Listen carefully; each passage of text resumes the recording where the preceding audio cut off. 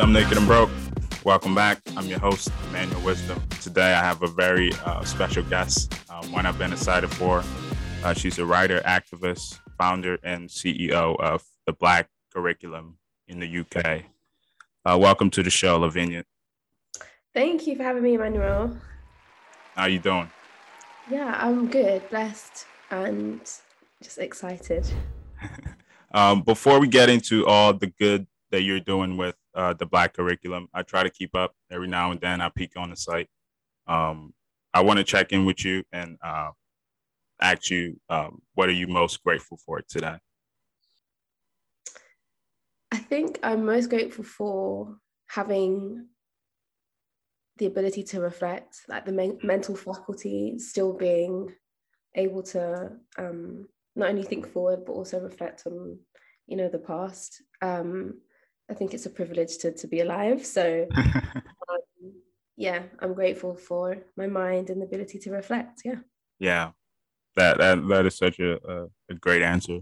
I feel like a lot of gratitude comes out of reflection when you're able to, just take a moment and just understand your own journey and things like that, and how other things kind of came into play. A few days ago, I believe 2 days ago, someone in the lettering community, African American based in Chicago, I believe, passed away due to a motorcycle accident. Oh no. His name is Adeo, and he was such a great lettering artist. And it kind of put me in a similar mindset of just, reflecting on things. And for some reason, felt kind of close just being in the design and lettering industry. But similar to what you were saying, it kind of put me in the mood of just thinking about, the first time I looked up to actually pay attention to dates was in October. And I was like, wow, how did we even get here from January? Right. So that put me in the sense of put me in the sense of gratitude and, just being grateful to be here and, another day under the sun and another day trying to connect. 100%. That's beautiful. Do you consider yourself a creative person? Creative? Yeah. Yeah, 100%. Why is that?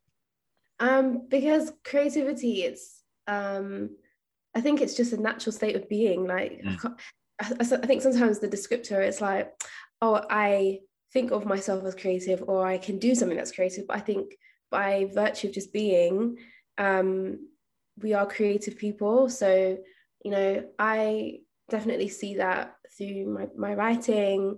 The language that I use is creative. Some people would say it's a bit weird, but I enjoy being creative. Yeah, 100. Yeah, that's a good answer. I think, in my opinion, I think everyone is like you say, a creative being. I also believe that as well, and I think with time and society and the conditionings and programming that people kind of forget that we are all creative beings. We could dive more into your creativity and your writing. I want to ask, how long have you been writing? All right. So the earliest picture of me writing was probably when I was four or five. Yeah, in school I was always kind of just. I remember English classes were my favorite.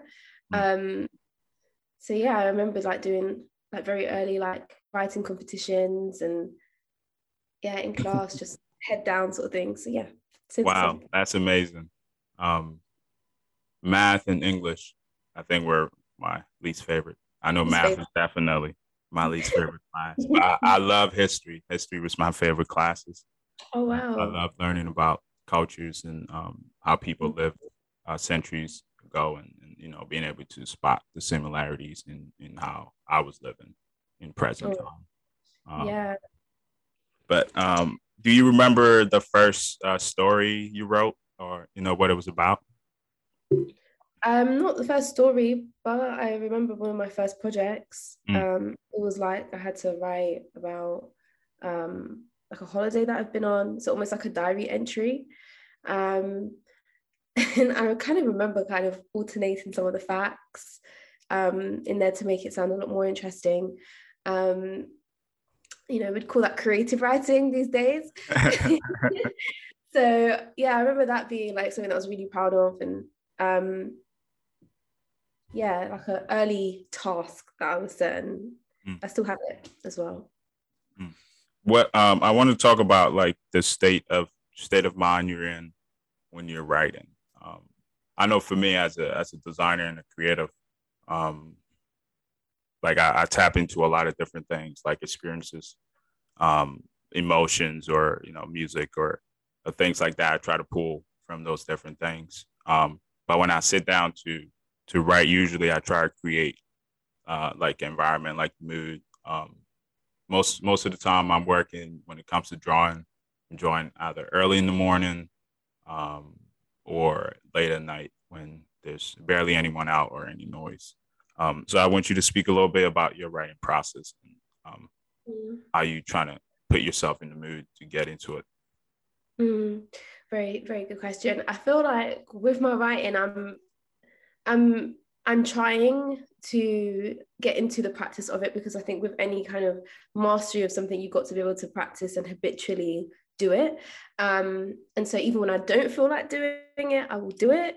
And it doesn't look like candles and like music in the background. A lot of my writing is very kind of intuitive, and I would describe that as like whatever I feel, I'm going to write it. And it sometimes just flows over like pages and pages and pages, because I have something so passionate to write about, or I'm feeling in a type of way and I just want to get it out on a piece of paper. So it doesn't look very nice, it's not tidy, but it's emotive and it's very strong. And I feel like those are the best types of writing, because it's just the process of letting it out. And then there are times where, on the opposite side, I have like a very kind of hyper focus. It's very kind of like mechanistic. So, perhaps I'm writing like an essay. I have to be able to kind of methodically break that down into like sections. Right. And then, really think about what my point is. And it's almost like you're not just weaving something together, but you're adding up, you're totaling things to create this larger picture. So it's a lot more, I'd say, like process driven than the other process that I just described. And then somewhere in the middle is candles and music. And then there is that process of just being able to write very neatly and like be honest. And I think your environment sometimes is conducive to what actually the outcome is. And then sometimes when you look, you're like, I've really just spent an hour writing all of that amazing, and you feel really good. Wow. And lifted after. So yeah.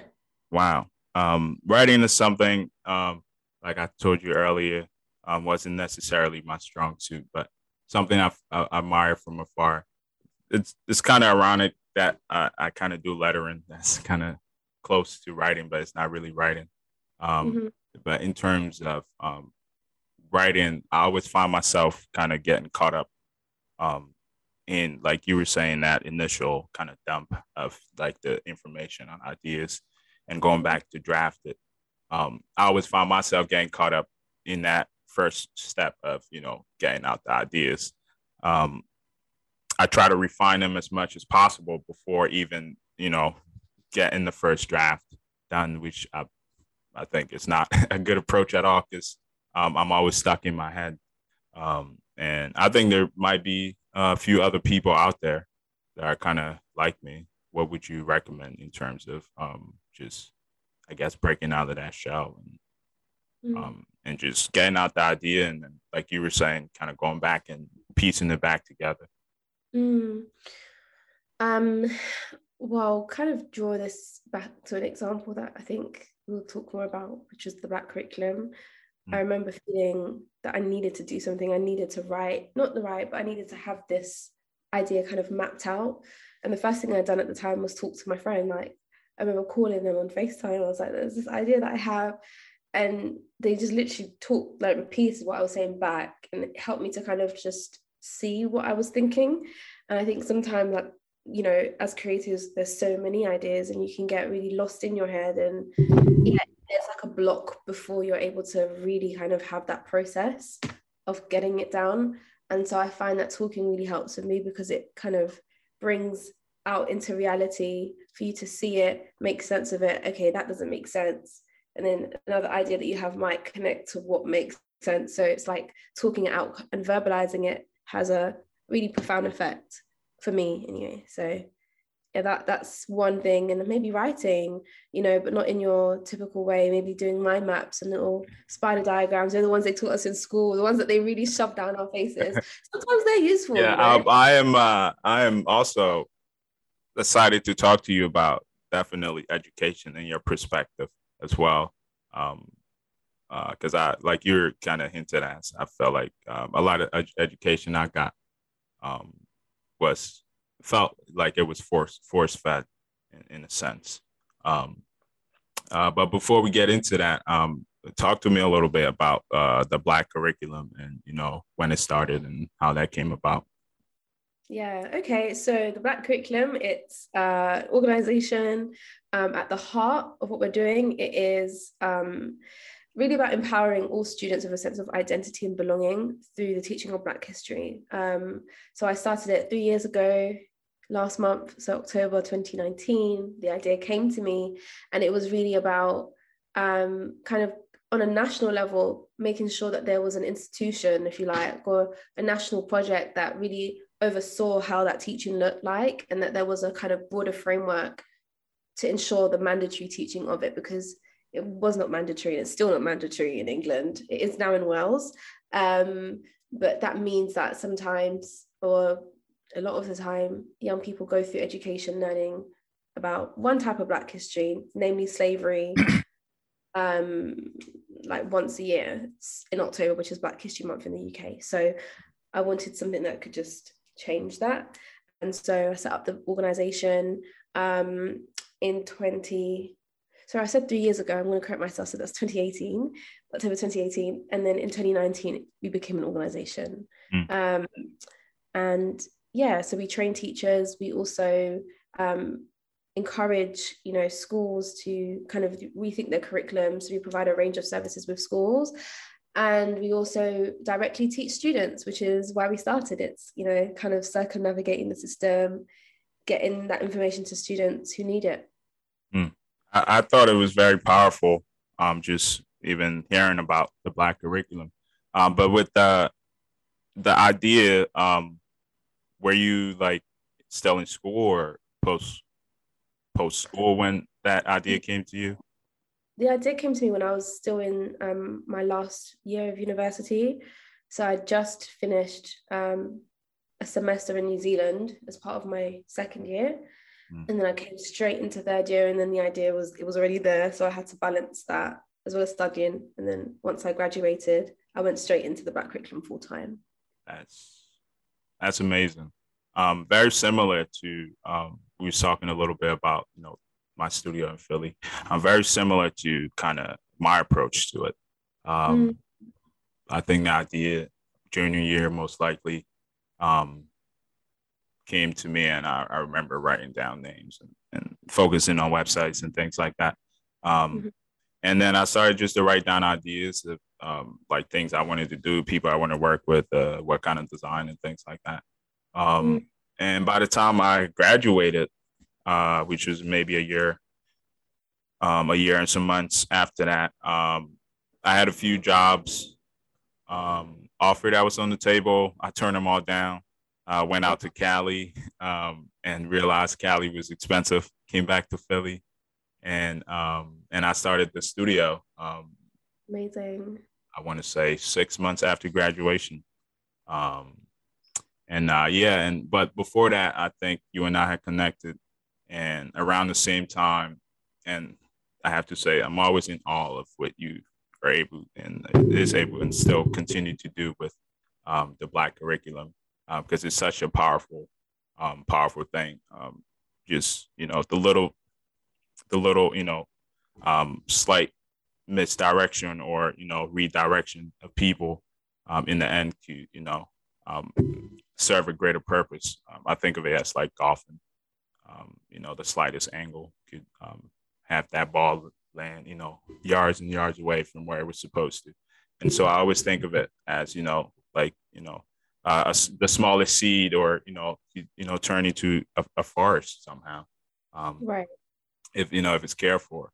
So I've always appreciated that. And when I started working on the studio, and again thinking of kind of the brain of what to center the studio around, and thinking about like core values and things, was around the same time I worked with you. And then another friend of mine who was in Scranton started an organization called Black Scranton, which is a nonprofit focused on just unearthing the history of the Black people that was in Scranton, that built Wow. Scranton, and a lot of that history was buried for years and years. And she and I connected, and it was very similar to what you was doing in the UK, and somehow I was in the middle of it, and that really kind of shaped the mind of my brand, Mm. kind of turned it made it a bit more conscious, I would say. And I was thinking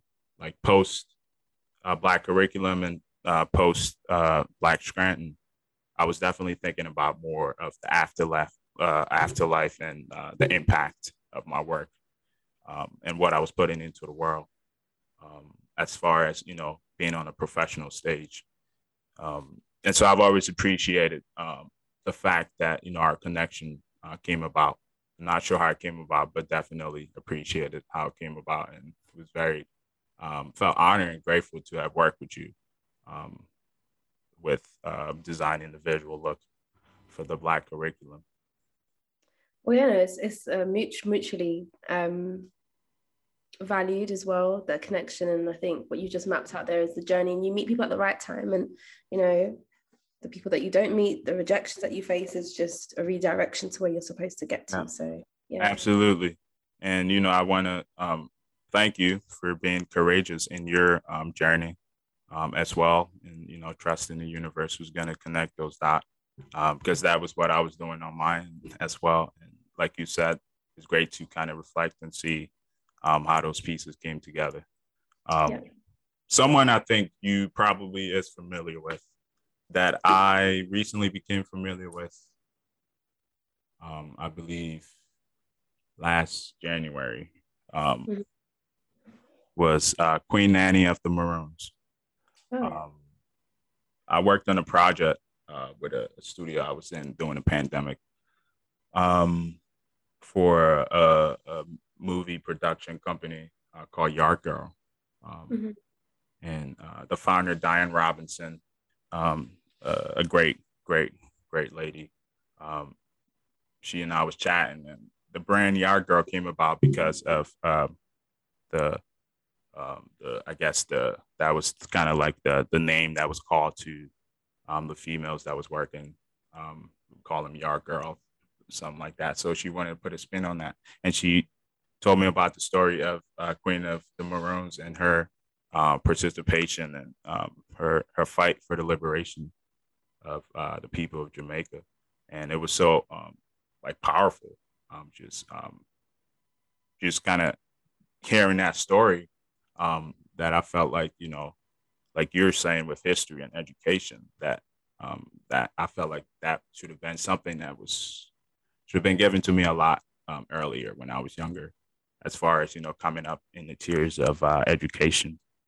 Mm. But you probably know a lot more about her than I do. So could you speak a little bit on what she means to you?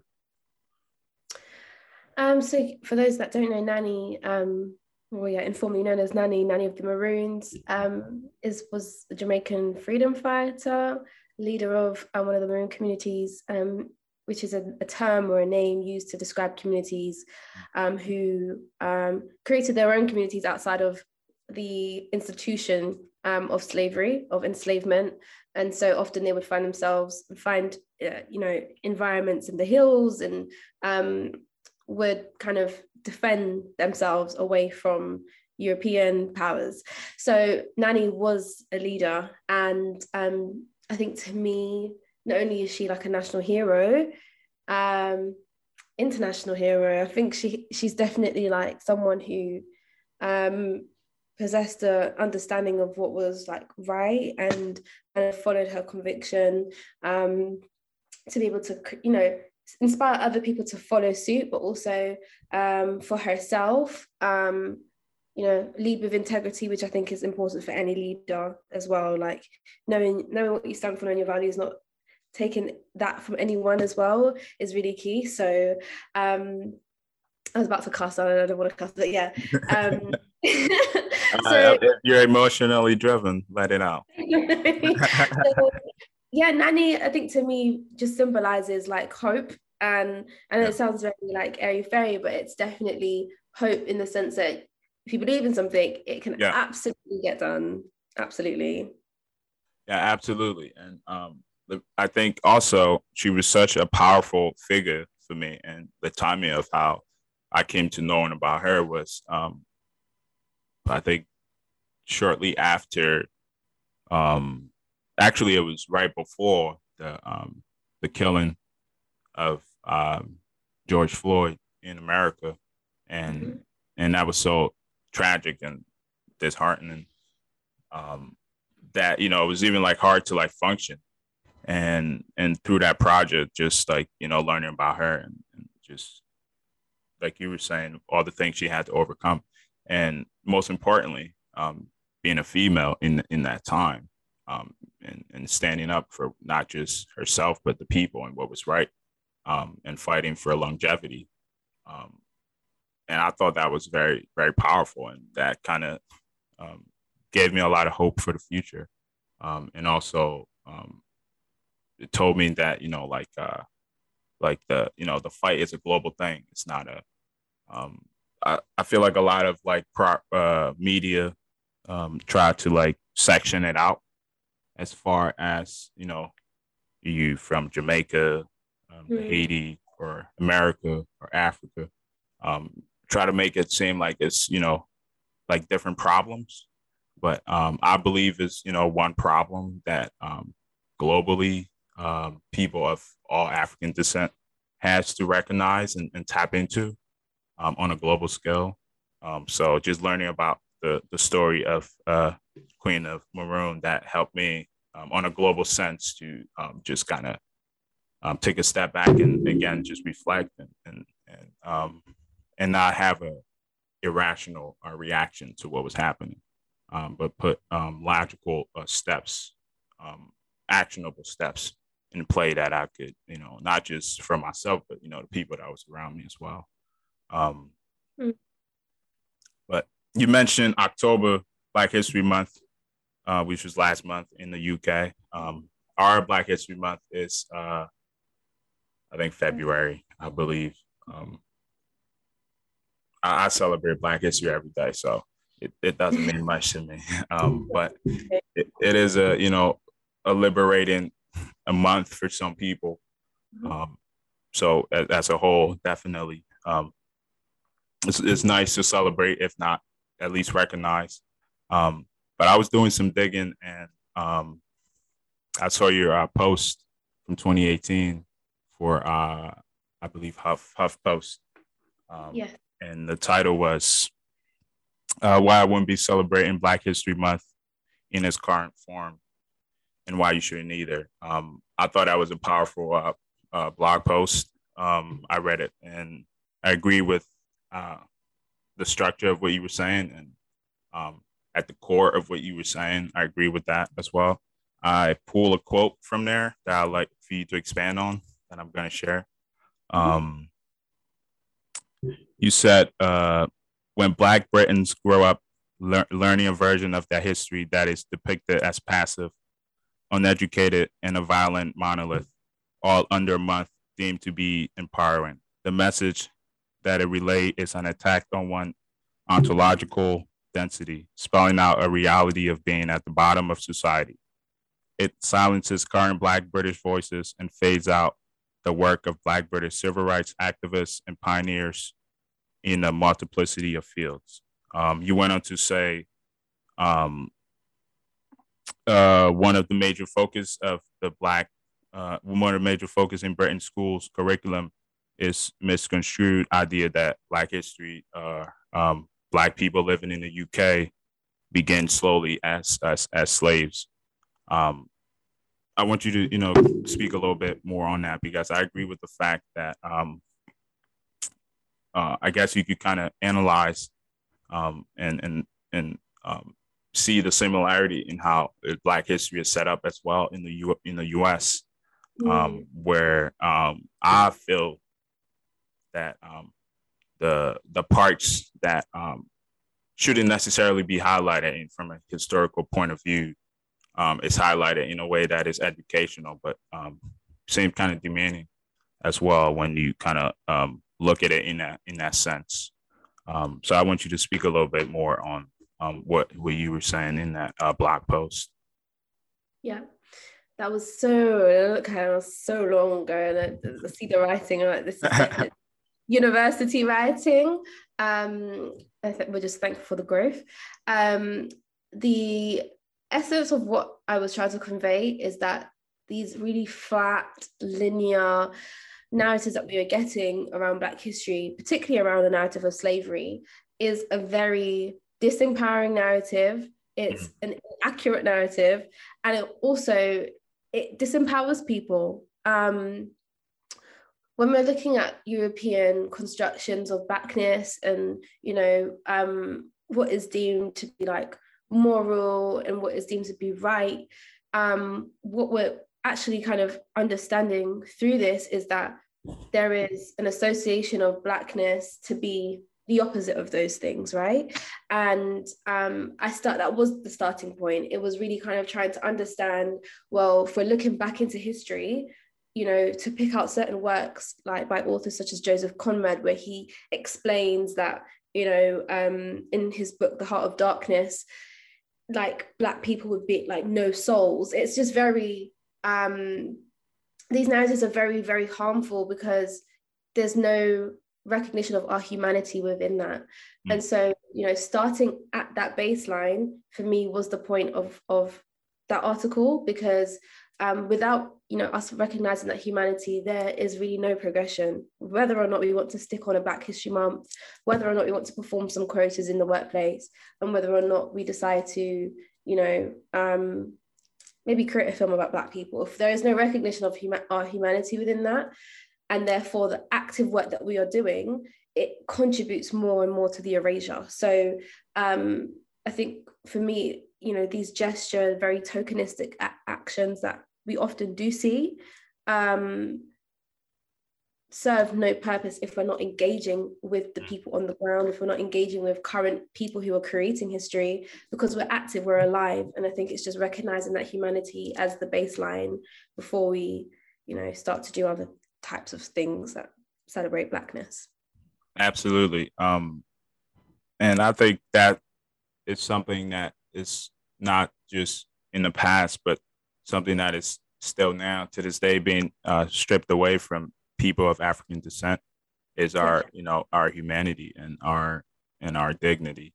That, in my opinion, is not something that someone gives you. It's something you have to realize you have already and uphold it. But as far as the conditioning of where we are currently are right now, it certainly do feel that way, because it's more of a mental battle now.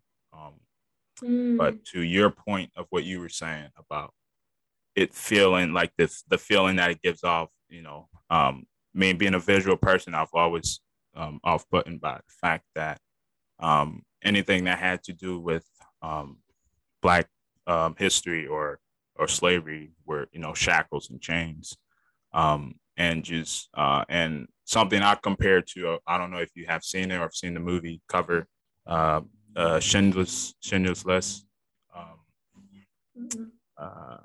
Thing about the Holocaust, but the cover of that is a man holding a child's hand, and there's a list of names. And I thought that was such a powerful cover because it's very, one, it's inviting to any race of person. Two, I guess it's more easier. I'm not a Jewish person, so I can speak from that perspective. But I would imagine that it's most easier for them to consume, their own history. and protective, and not have some sort of aggressive nature to it, as trying to separate themselves from what happened in the past, because I feel like that's what a lot of people of African descent, Black Americans, anywhere you are, kind of feel, is that what we are being fed is not how we feel, and certainly is not, definitely, that from an image perspective, is definitely not how the people who was going through those harsh conditions felt.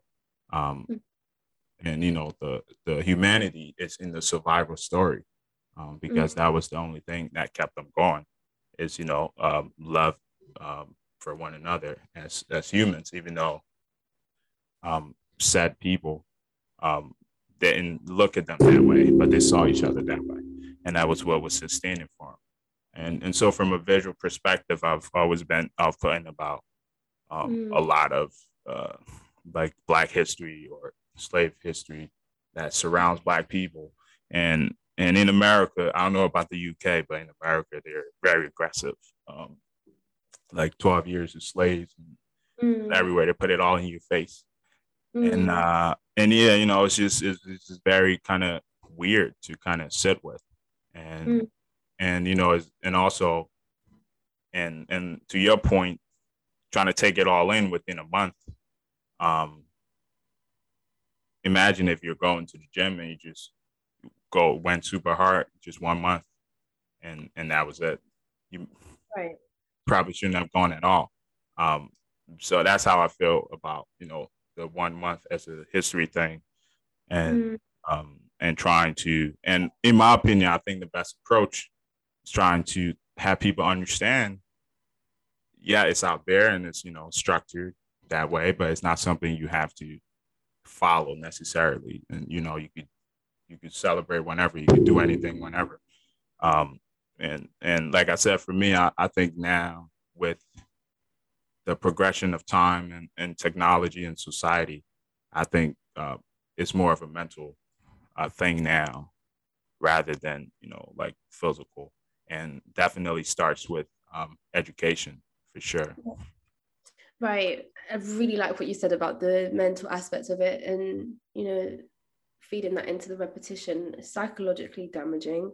And I think, on the other hand, if there's nothing to counter that, or nothing of substance to counter it, then you're almost going to either believe it or disassociate completely. Exactly. And so what we've seen is that, like, there is on the opposite end, like, very pro radical images, but would say radical. Maybe you have like a picture of Martin Luther King and Nelson Mandela and Malcolm X, but there's no like engagement with what that actually means and how it applies to people today, which is important. Yeah, and you speak of Malcolm X.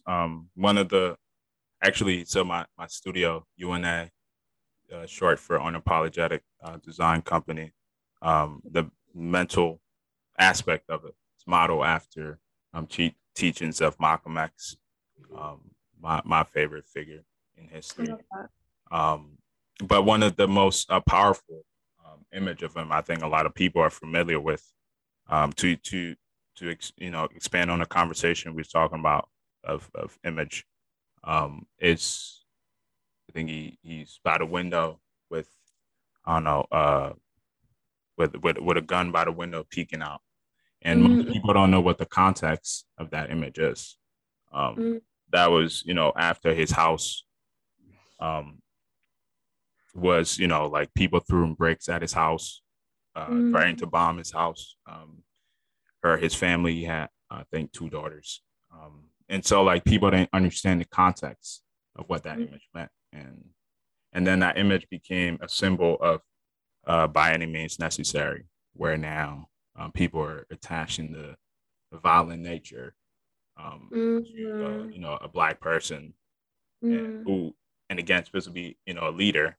And so if you're looking at the leader as a violent person, then obviously the followers or the people in the group are like-minded. And again, and I think that image alone kind of took a lot away from who he was as a man. And and then I've been, kind of realizing a lot of that in other figures as well, with the likes of MLK, Bob Marley, Peter Tosh, and some other people for a while, where the message is good in what they do, but in terms of like ownership and all of that, they themselves don't control that. So the people who control that is able to kind of dictate the story and how the forever storyline goes, which is the most important thing. Teach them, because I did not know that, but you touched on a really, really good point. The manufacturing of these people in history, and it's images are really powerful. 100%. Yeah, it really is, and like I just told you, my studio model after Malcolm X. I never met him. I wasn't born in his time, and so all I had was images that pulled me in, and then I was wise enough to step aside and read more, and put in my own research, and that's something that other people don't do. That they just get stuck with what they're fed, and they kind of defend that concept with their lives. But like I said, for me, I had to rely on those images to pull me in. And so if I solely just relied on what was given to me, I probably would have had a misdirection in what he was trying to do. And I'm still definitely learning to the best of my abilities as well. We have a neighbor going by, obviously. Perfect timing. But you have a book coming out, spring of 2023, titled Omitted. You want to talk a little bit more about that, and what people can hope to learn about African American history, and a little bit about themselves? Yeah, sure. So the book, yes, it's called Omitted. It's out. It's not out yet, but you can pre-order it. It's out in 2023. And the premise of the book is Black histories that we don't know that will have an impact on our future. So it's really kind of thinking about what are the untold stories that really have shaped our reality today. And I'm touching on not only UK history, I'm touching on parts of the Caribbean, obviously countries within Africa, also parts of African American history, in order to piece together this wider story that will enable us to actually make concrete changes. So, leading up to the death of George Floyd, and I only use this as a case in point because the book came from that. There were a lot of kind of reception to Black organizations and Black work as a result of his murder. But do we know what are the lessons that led to there, right? And what are the parallels in history that we can draw on so that we can ensure, we are protected as a community, we are knowledgeable, and we also have the tools and the armor to go forward. So I think, education is where it starts. So it's really thinking about social history, but giving that lesson as well. So I see it as a very kind of poetic book that weaves in my own experiences as well. So yeah, I'm currently writing a chapter that is deeply personal, but I'm hoping that, not only is my experiences as an activist, but some of the other broader experiences that I know a lot of other Black people have gone through in the UK, wider social lessons are shown, and yeah, with the hope of us actually learning it. It's powerful. I like the fact that you are trying to unearth different history of different parts and put them together. So you're currently working on the book, and it's going to be out spring of 2023, title Omitted. Was there a second part to the title? The Untold Black History Lessons That We Should Know for Our Future. That's powerful. Yeah. Because I feel like we were just talking, history is a very powerful thing, and depending on how it's told, it could help shape the mind of someone in a negative or positive way. But a little bit, we were speaking about Black figures. I want to ask you, did you know something I recently found out? Did you know Beethoven was black? I did. I heard about it on Twitter. That I was think I think there was a thread, and I was like, wow. Just, I'm not surprised. I'm really not surprised. But yeah, it's definitely disappointing that I didn't know that earlier. yeah, but I felt the same way, and to the point we were stressing earlier about like having the history being there, but not fully educating. Like I've known Beethoven since Mhm. I don't know since I don't even know what grade I was in, but I've known him like forever in the music and everything, and so, but not once did someone speak on the person, um, but it was always talked about in the sense that this was some kind of Caucasian person. Um, and and yeah, but finding that out was kind of odd. I Mm. felt kind of late to some sort of party. um, Mm. but at the And same how did you reconcile that? um for me, like I said, like since being a kid, history has been like my favorite subject. I'm not necessarily, or I wasn't necessarily too surprised, and even with um the unlawful murder of George Floyd, when that happened, um, I remember feeling numb, but at the same time, I wasn't surprised that it happened. Um, Mhm. and and and for me, I always try to like compare and contrast, but with the Beethoven thing, I found out most likely probably through a friend or something. And I just remember we were chatting about it, and she was a musician, or still is a musician, and she didn't even know. And she was like, "Yeah, I found out recently too," and so like it was crazy. Um, but I don't know if you're familiar with Burna Boy music. Yeah, one of Yeah. my favorite um, African artists, him and Runtown. Um, just insane. But he put out a song, I don't know, not too long ago, titled Monsters with another person. I don't know if you remember or I have listened to it. Sorry. But in the song, I'm paraphrasing, of course, but Mm. he talked about like the education um, that's been fed to Black kids in Africa. And Mm. he said something along the lines of him growing up and not paying attention in school because um, the teachers were teaching European lessons in his African school that he didn't connect with. So he was, misbehaving and cutting school and not fully paying attention. And I think a lot of part of that is, in a lot of um, other communities and other countries where as a person, you're being, given this history. And I believe truly as people, our intuition allow us to know what's true and what's false when we're kids.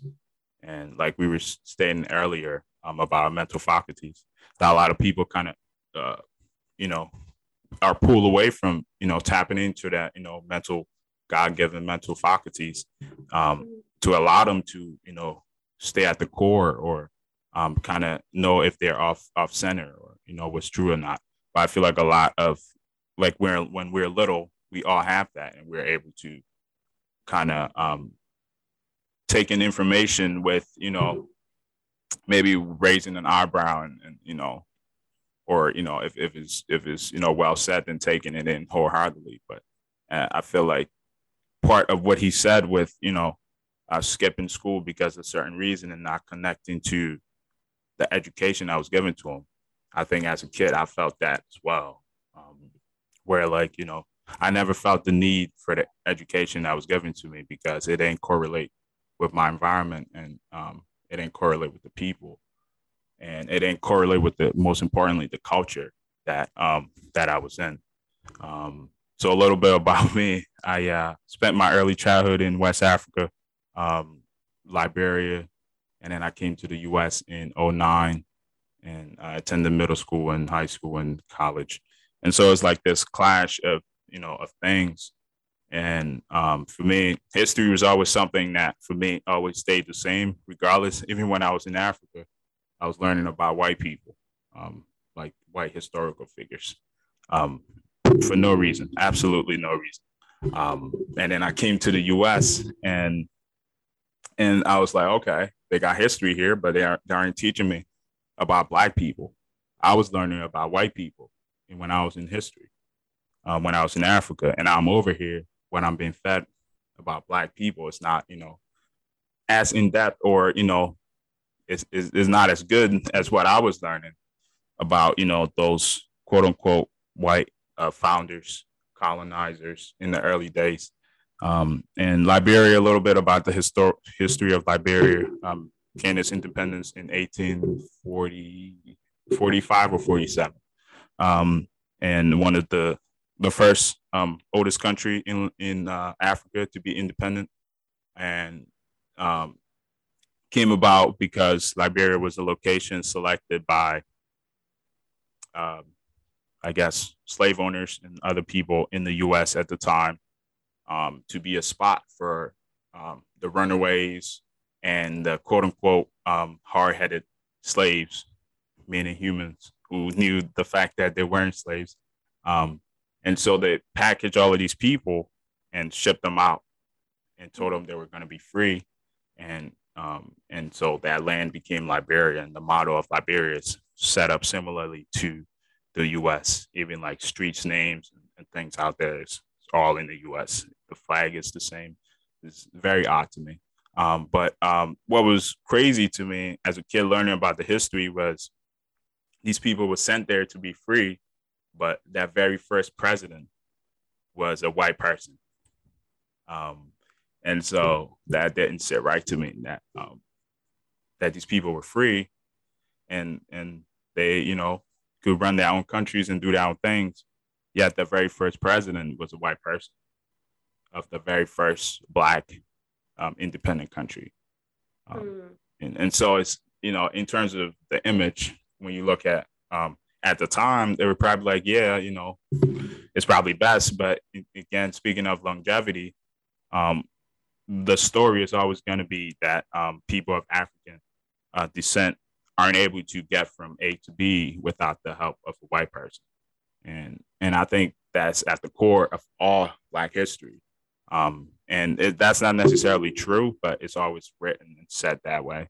And so at a very early age, I always kind of picked apart things. And then when I came to the US, I was learning about just like civil rights or Civil War figures and generals over here. And I remember remember my first experience in history class. The teacher was asking me about there's a general called Ulysses S. Grant, and I was like, I don't know about him, but it was very clashing in terms of just understanding that regardless, understanding where you grow up, your perspective could be very different on people and the understanding of things. That was when I started to expand my just like knowledge for just figures. And that's just, and most of the things now that even I consume now is like it's not so much about race. It's about what's needed for me as an individual. But I'm very mindful because of the fact that I also have siblings, and representation is key in the littlest of things or department or anything that I do. I want you to speak a little bit on representation and what you think it means in terms of preparing for the future. Going off of the title of your book. So much to meditate on there. Representation, I think, as a concept is something that we morally, maybe not morally, more ethically, kind of more inclined to want to believe in, this idea of having representative beliefs, representative people, to really kind of ground who we are, our ideas, our belief systems, and kind of give us that air of credibility and movement within the world. So I think it's something that everybody kind of does look for, every human being, that idea of being represented. I would like to say that within that there is maybe a disconnect between what we need as people and what is needed for us to progress within the system. So when we're thinking about like representation as Black people within maybe the UK, I know that I cannot see someone who looks like me in a place of power and then give them that full trust, because of the fact that that representation is a creation of the system that we are in. And that's my personal belief. I think, though, it is very powerful for younger people. It is really powerful for those who haven't seen other forms of representation to see that as something that they can not aspire to, but understand that it is possible, and that there are forms of like growing and achieving in this world that, you know, is possible for everybody. But I think the damage and the danger rather comes in when we see that as the only form of progression, because representation in the system means that you have to almost you know, have identical beliefs to the status quo. Sometimes it means that you have to maybe sacrifice some of your values. I'm not saying this is the case for everything and everyone, but I think sometimes the weight of representation, you know, makes us overlook the power of resilience and the power of being able to have agency and do things ourselves. So I would say that I love the idea, but I proceed with an air of trepidation, because I've seen how it plays out in history, and I see how often so much credit is given to it, and that there is no kind of that carrot that was dangling disappears. So I think representation is important, but I think we've got to just be very cautious about who we give that air of credibility to for ourselves, and instead of looking for it from the system, look for it within. That's very powerful. Search from within. It's always something I try to do whenever I feel off center. I'm just, regardless of what the situation is, just like, you know, like what's needed, or on my end that, you know, could get me to the next level or get me better understanding of things.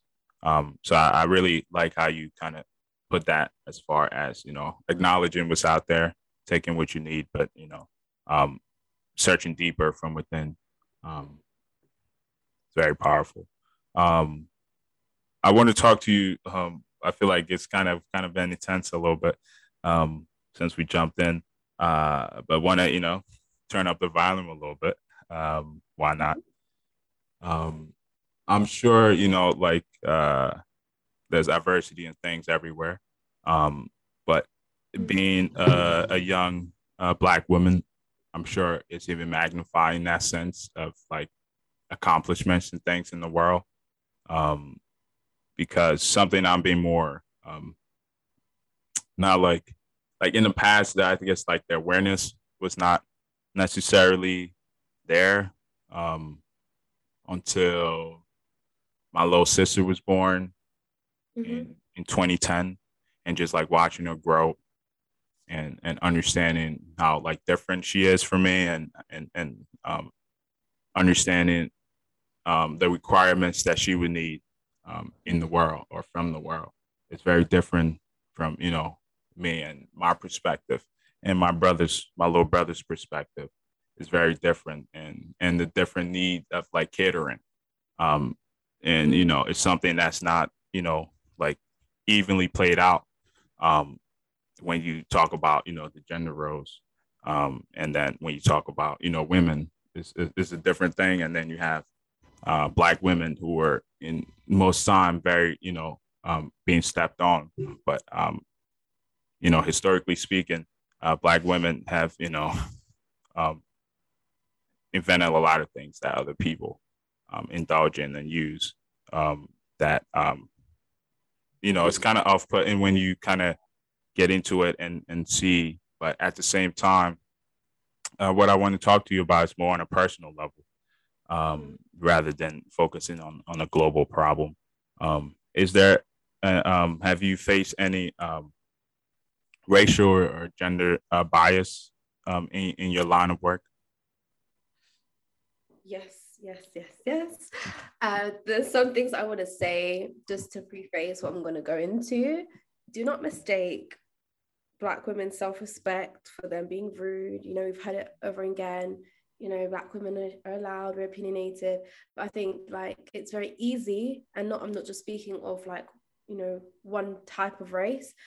It's very easy for general populations to just mischaracterize Black women for who they are. And I think because sometimes we are very kind of like understood to be either this or that, it's very easy to like see yourself, and I'm seeing it now more objectively, see yourself literally turn from being almost deified to villainized. And that line is very, it's not, the boundary is very thin. So in my line of work, I think as a 24-year-old CEO who is a Black woman, I definitely feel like the first thing for me was to just make sure that who I'm surrounded by are people who understand, can kind of connect with who I am, but also are that themselves as well. So a lot of my team are Black women. And I think number one, that's important for me to build that kind of air of psychological safety. And I'm not saying that all skin folk are kinfolk, because that is a lie, but I think it's very easy to get caught up in what we have now is like diversity and inclusion and being inclusive and having so many different types of people around you, and sometimes you just don't feel safe. So I'm unapologetically unashamed to say that my team are Black, and that's the way I want it, because I've been in, you know, places where I just don't feel psychologically safe. So that's the first thing. The second thing is, even within that, sometimes, as I said, it's very easy for you to be seen as like, you know, superwoman, and you know, often that's the characterization of people within history, even Nanny of the Maroons, seen as a superwoman, seen as like, you know, having these supernatural powers to the expense of your humanity. So I make it very, very clear to people when I'm having bad days, this is a bad day for me. When I'm feeling really vulnerable, I let people know, make sure that people actually know and see that human side of me as well, because I think it's very easy to just think, oh, amazing, all these titles, all these accolades, and then almost that respect is lost in that as well. And on the third level, I really don't talk about my age a lot. Like I've only really just started talking about it as of last month, because my friend was like, you know, you're doing bits, you should probably start talking more about it. But I think the reason why I don't is because I see it sometimes, well, in the past, I really saw it as something that I was judged by. And I'd often be in rooms of older white males with older women, older men, and get this feeling of like imposter syndrome, like, why are you here, sort of thing. And you know, I remember being on a board once, someone invited me to be on their board, and the first day I was invited on their board, it was like I had my locks up in a bun at top, and then they were just like, oh yeah, your hair looks like a pineapple, haha. And I was like, that's sweet, goodbye. Like I left their board very quickly. And I think it's just knowing that I don't have to tolerate that disrespect. I don't have to, you know, I don't have to be in environments where I feel unsafe. And so I think I'm very aware of who I am and the multiple identities that either people place on me or are a fact, like me being young. And I analyze those very carefully and make sure that I feel safe, even though you can't predict or know when someone is going to racially try to stereotype you. But it has happened. But as I said, I have my ways of navigating that and my boundaries. That's powerful in how you position yourself around those things. But I wrote a few things down that jumped at me. You talked about your psychological safety, which I think is very powerful, because not a lot of women in the African community or just women of African descent are tapped into the psychological part of that well-being. And you talked about also feeling like superwoman, or being expected to be superwoman. Mm-hmm. And I think part of that is in the conditioning of having Black women cater to the upbringing of white families, and that either that homes or that children. One of the wildest concepts that me personally I've never gotten over is that the fact you could, racially abuse someone or physically abuse them and then turn around and have them cater to your child. Mm. Like, if you know what I'm saying? Like, that is really messed up. But I think because of that, with the progression of history, a lot of women do put themselves in that role and try to fit that boxes, and similar to like masculinity, where a lot of dudes are, how they are because of the stereotype of what a male is supposed to be, represent, and do, and quote unquote conquer. And then another thing you said also is like self-awareness. Regardless of what's happening, you're self-aware of what to do and how to react. And even that little story you just told of standing up for your hair, is very powerful because of the fact that that person who made that statement is not going to think twice before saying that again.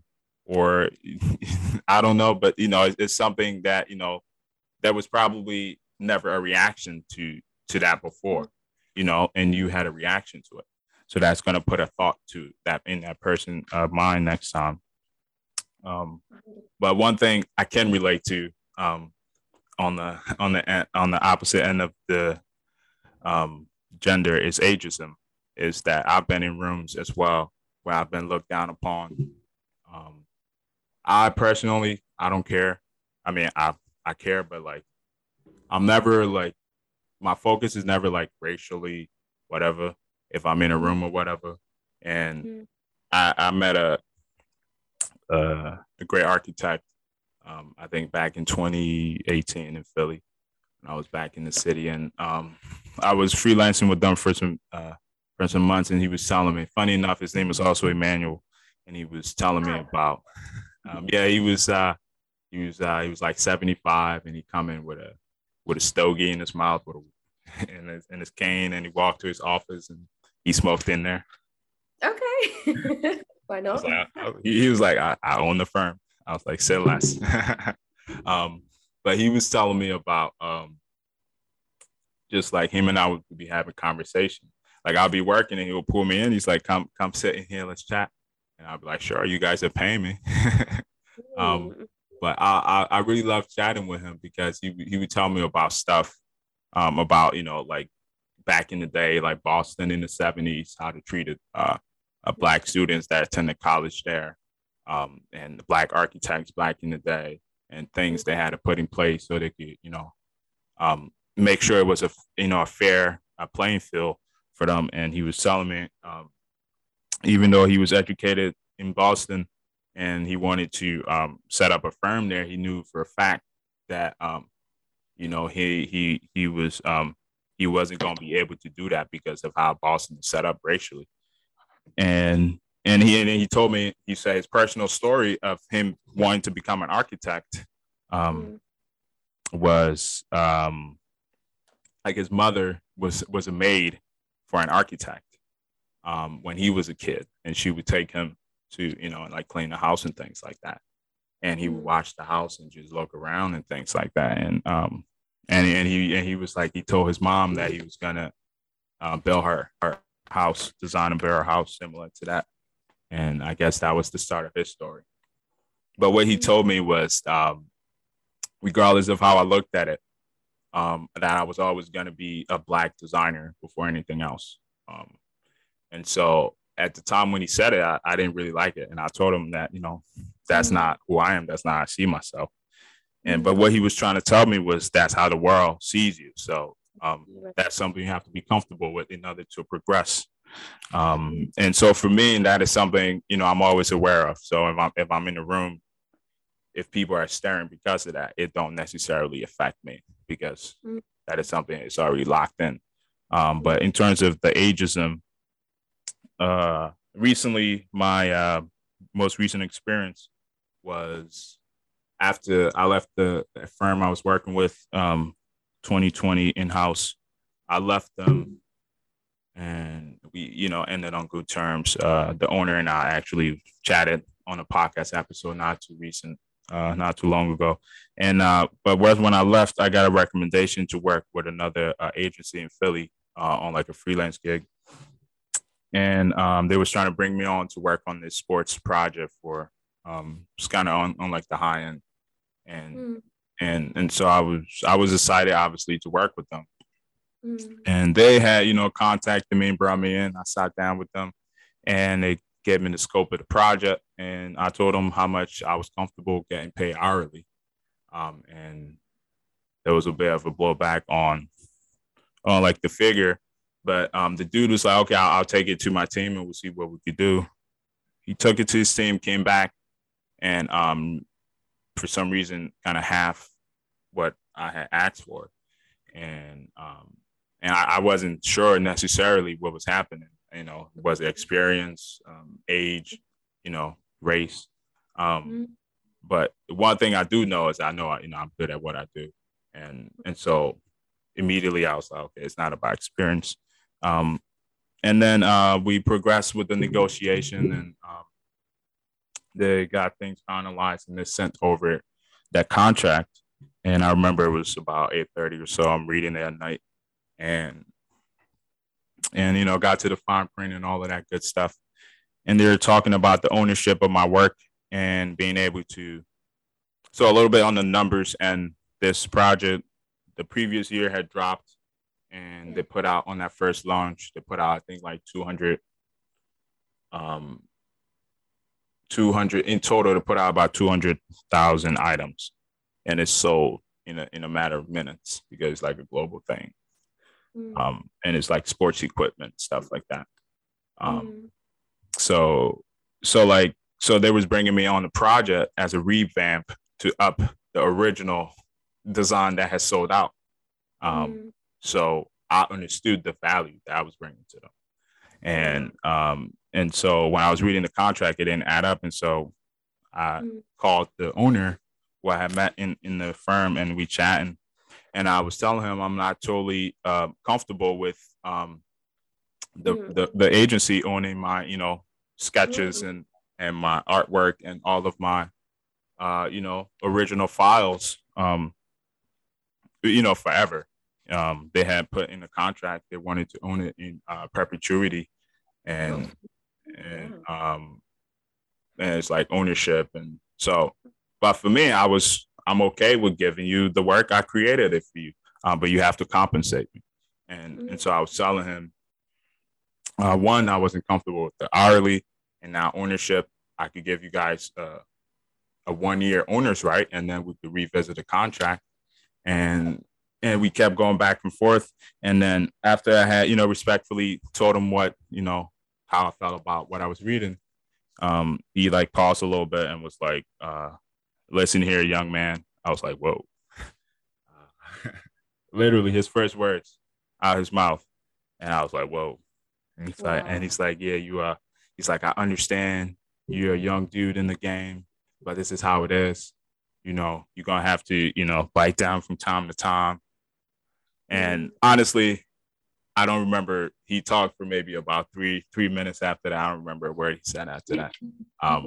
And yeah, I was like, but to his knowledge, or I guess not knowing, I told him, I was like, I understand what you're saying, but I have been freelancing for the last 6 years. You know, I literally put myself through college, a portion of it through freelancing. That was how, you know, I got out of college and decided to do my own thing. It wasn't just, you know, nothing just fell in my lap. But respect my name. Definitely.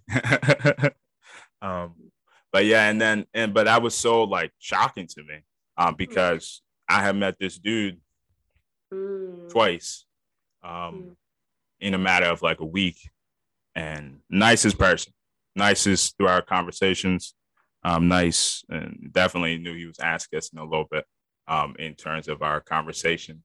And I was like, okay, I respect your work. I respect the agency. I respect what you guys do. And I'm glad that you were, enthusiastic about bringing me on board. And I would love to work with you guys. And so following up on the contract and when, actually matters. And he's trying to, play mind games and throw in the age and things like that. And so that, in a sense, made me think a lot more, beyond age. So I respectfully turned down that project, which was, going to be, a decent few $1,000. But after I turned down that project, some weeks later, I landed a project with Freeform, which is a TV network, and we ended up doing some great things. Respectfully. But yeah, that was my very first professional instance of that, and that kind of stunk a little bit. But it was also a male-to-male relationship, but from a racial standpoint, it was a white male to a black male relationship, and so I can't even like imagine putting a female in that story and seeing how worse perhaps that that story can get, because I've noticed that males tend to not necessarily interact but show certain respect when they're dealing with other males that they don't necessarily show to women who are actually at times be their bosses or in more powerful positions than them. But that was very off-putting to me, and since then I've been really particular, as always, about projects and people that I work with. Somewhat of a long answer. No, but you have to be. I think it's really important to like set your terms and respect yourself, because no one will respect you if you don't. So absolutely. What is the most important quality you feel a young African female writer needs to have? Ability to listen. That was and is something that stays with me. To be able to write, you've got to be able to translate. You've got to be able to translate what's happening around you, and to be able to do that, you've got to observe and then listen to. And I'm not just listening with your ears, listen with your eyes. You see, you observe. Do you know what I mean? You don't always have to verbalize. I think it's just being able to just absorb and push that out. So I'd say like we can sometimes get in our own ways because we're so like passionate about something, and we're not really kind of getting the essence of maybe what's happening or what that person or situation is trying to convey. But I think to be able to have really powerful writing, you've got to be able to listen, digest, and spend that time going back. And sometimes you just got to recall things in your head. But yeah, my grandma always used to say, you must listen. And it wasn't like just listen to me speak. It's listen to understand what's happening. It's a deeper type of listening. Maybe because this is the English language, it's maybe limiting. Maybe there is another word, another language for what I'm trying to say, but it's the ability to capture the essence of what's happening. Yeah, that's powerful. I remember some years back I came across the quote that has served me well, in line with what you're saying. Said listen to understand, not just to hear. And that stuck with me, and it made me more attentive. And in terms of just understanding, it gave me a much deeper response when and it taught me to speak when I had something to add to the conversation, not just to just to speak. So that's very powerful. Key to being a good writer is listening. Who would have thought? How important you think it is to be stubborn and relentless in the pursuit of what makes you happy in this life? I love that you've said stubborn. I love it because stubborn gets such a bad rap. Like That is true. it's such a good word because it means that you just know what you want. Like when we label things and children as like, oh yeah, they're stubborn. No, they just clear on what they want and that's fine. So I think it's really important to be stubborn. I think it's really key to be driven and relentless in your pursuit of your goal. And you know, sometimes for me it has manifested in like just staying laser focused. And when I think back to university, what that meant for me when I was, you know, did my dissertation on maroon communities in Brazil and Jamaica, I actually had to change my dissertation supervisor because he just weren't getting it.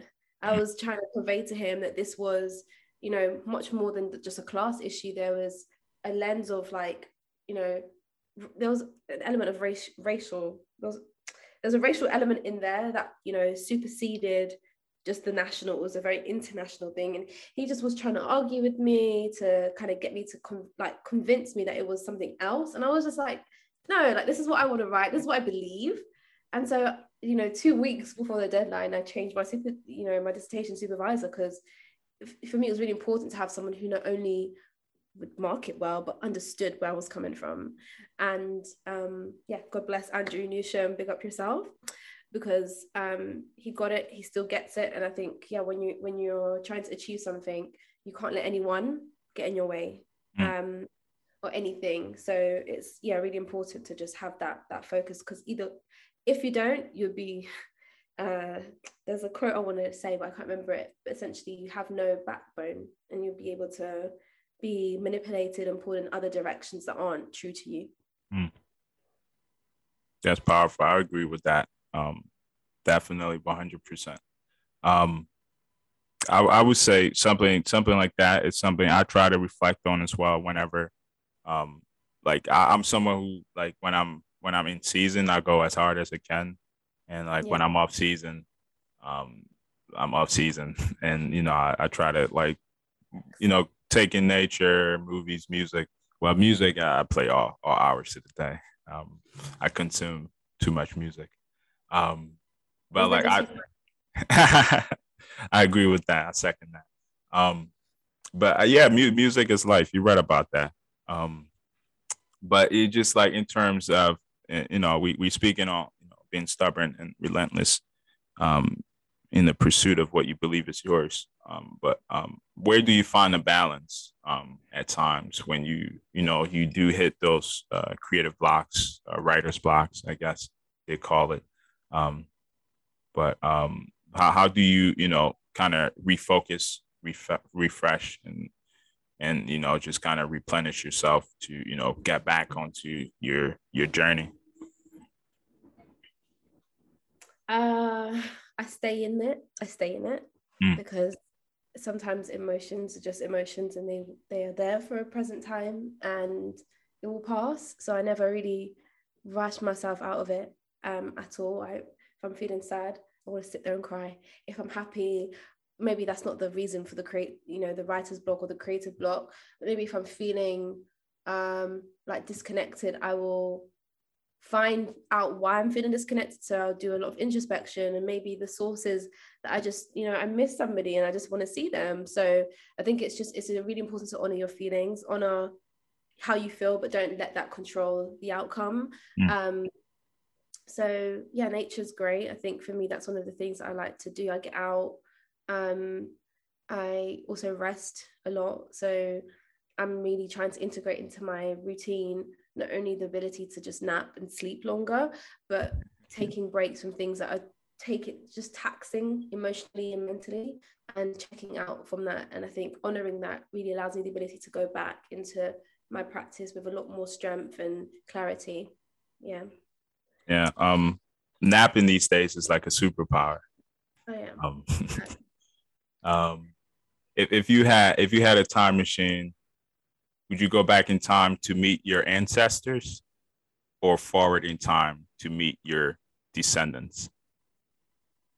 That's interesting. I guess whichever way you go, you're still going to be happy. So I think I don't want to go back in time. I'm sorry. I don't. I think you got to keep the vision looking forward. So I'll go to meet my descendants. I'll go bless them. We'll have a cup of tea, maybe a nap. Yeah. Teach them the art of napping. Right. And how important it is. Yes. To our well-being. Would you rather speak all languages or be able to speak to animals? All languages. Really? I would. You're the first person who said that. Everyone else is like they want to speak to our animals. There's a first to everything. I prefer people over animals. Wow. Okay. I honestly I don't necessarily know my answer for that question yet. Because I'm kind of split in the middle. But I would say I'm more leaning towards the people because of like I feel like animals already know that order and what to do in life. Right. People we seem to not, get it at times. Right. Maybe there's a bit of miscommunication. Yeah. Communicator. I have another one for you. This one is a little tough. Never hear music again or lose your ability to read?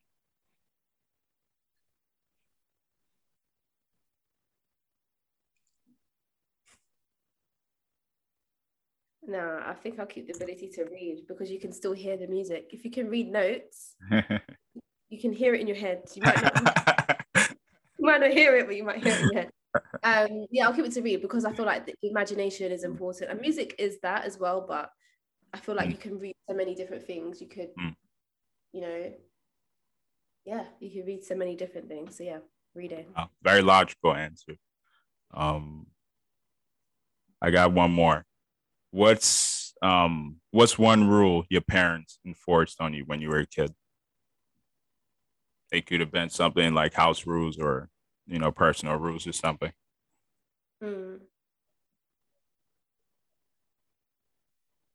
Oh my God. Okay. So I was not, funny enough, allowed to use a computer unless I was at school. So my mum, instead of me using the internet, like had these encyclopedias in the house.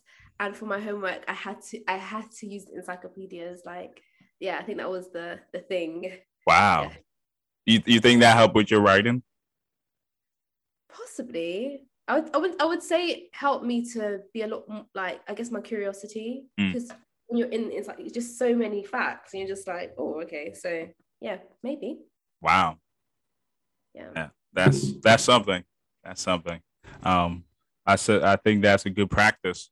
I mean, probably when you was going through it, you was, a little frustrated, but very good practice for a healthy, paradigm later on. Yeah. But one last one. Okay. You can only eat one food again for the rest of your life. What is it? I feel like you don't like that answer already. Wow. It's got to be plantain. It has to be plantain. Wow. Why is that? Because it's the best. It's just so beautiful. Like the texture, just everything about it is just lovely. It's a delicacy. It's something you can have for breakfast, lunch, dinner. Do you know what I mean? So yeah, I love it. Absolutely. Well, I'm from Africa, so my go-to is fried ripe plantains. Yes. It's my go-to. Yeah, it has to be fried for sure. But do you know what? People would say now that baked arguably is better than fried. There's less oil, etc. But I'm fried every day. Yeah, I think that's it's it has a little bit of nostalgia to it as well. When you do, kind of have a moment to actually eat and not just rush through your food. But before we wrap up, I want to thank you for your time. Thank you for, the great conversation we had. Thank you for opening up. I appreciate you and all that you've accomplished with the Black curriculum and continue to do for the betterment of humanity. And I think you are a light that, you know, that is bright and is shine all the way out here in the US. And I'm always smiling when I tell people about you and what you do. And again, grateful for your time and glad we, you know, had the time to chat today. Thank you. It was such a lovely chat, and I need you to do all my outros in, in the next couple of years. It was a pleasure talking, and thank you for creating our logo. I think it's just so powerful, and it just speaks to who we are. So thank you. Yeah, I'm glad you like that logo. Before we wrapped up, hopefully another thing is I hope to, you know, get a chance to one day kind of see what you guys are doing in person over there someday. But before we wrap up, yeah, absolutely. Fingers crossed. Before we wrap up, let the people know a little bit more about what they can expect from the Black Curriculum and where to find you on social media and websites. Okay, cool. So to find out more about our work, you can head to theblackcurriculum.com. And we are on all social media, including Instagram. So that's the Black Curriculum. Twitter is Curriculum Black. Facebook is the Black Curriculum. TikTok is the Black Curriculum. And what you can expect from us over the next couple of months, we are in the UK kind of thinking about policy. So you can really expect to hear us more in the policy realm when it comes to parliamentary debates, when we're thinking about actual policy changes, implementation on the ground. We'll be leading that front and center. And then going into 2023, you will definitely be seeing us more partnering up with organizations across Europe. And after that, 2025, our hope is to become international, but one step at a time. So, you know, stay updated and yeah, keep supporting TBH 365, which is our campaign, Teach Black History 365. You heard it. Teach Black History 365. The Black Curriculum. Lavinia Stennett. Dumb, Naked, and Broke. Thanks for being here.